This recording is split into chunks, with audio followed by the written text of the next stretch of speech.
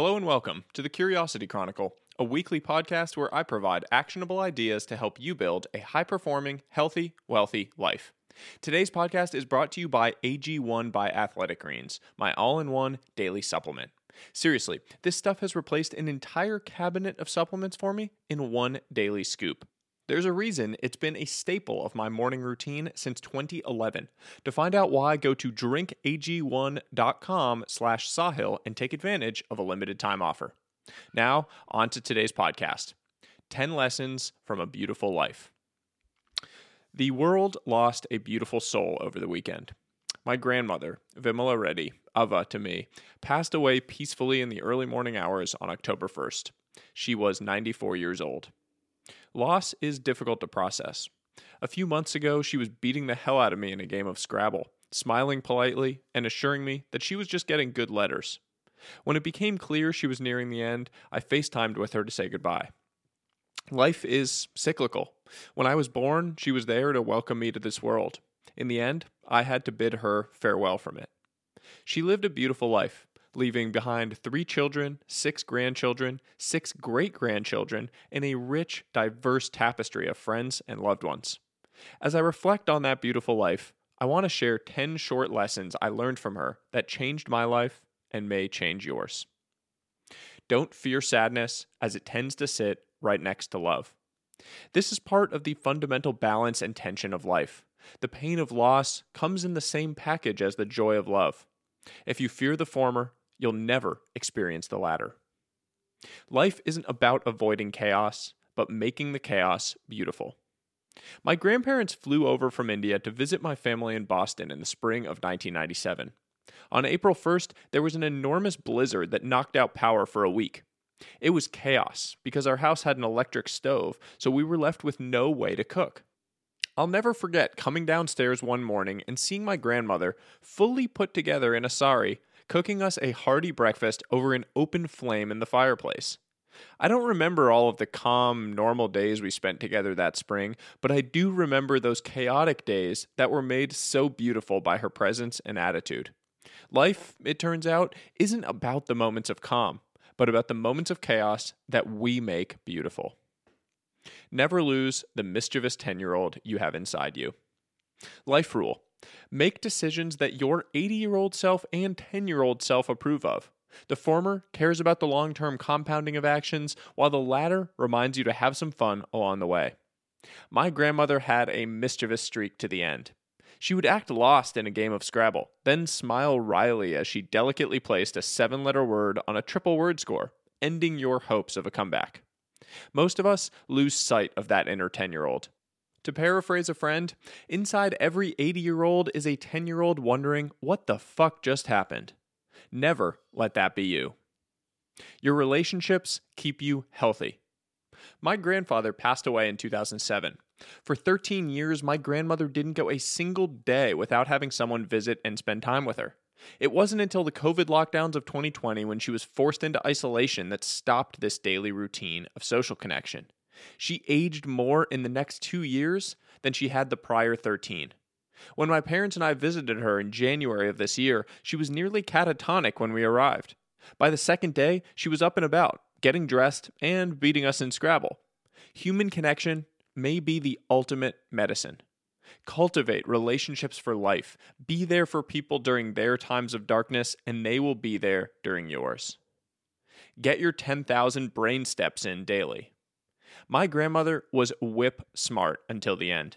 Fun fact, at 90 years old, she beat a professional Scrabble player in a game when he visited the Scrabble club she had started. Her secret? Daily brain exercise. She swore by a routine of daily Scrabble games and simple guided meditations that kept her sharp. As a result, long after her body had started to fail, her mind, charm, humor, and wit were still abundant. Exercise the brain daily, and it will remain strong for years to come. If you can keep your head, the world is yours. One summer when I was a kid, my grandmother came to stay with us for a few months. We were having dinner one evening when a bat somehow got into the house and started flying around the kitchen.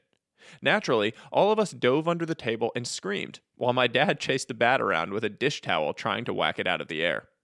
All of a sudden, I heard "flop," followed by silence.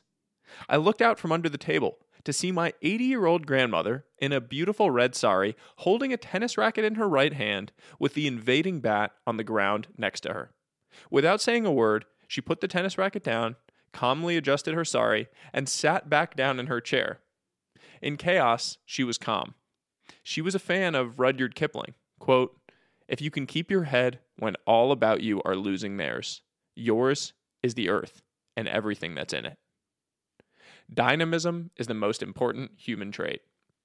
When the COVID pandemic struck and locked down the world, my family did a Zoom call with my grandmother in India to see how she was doing.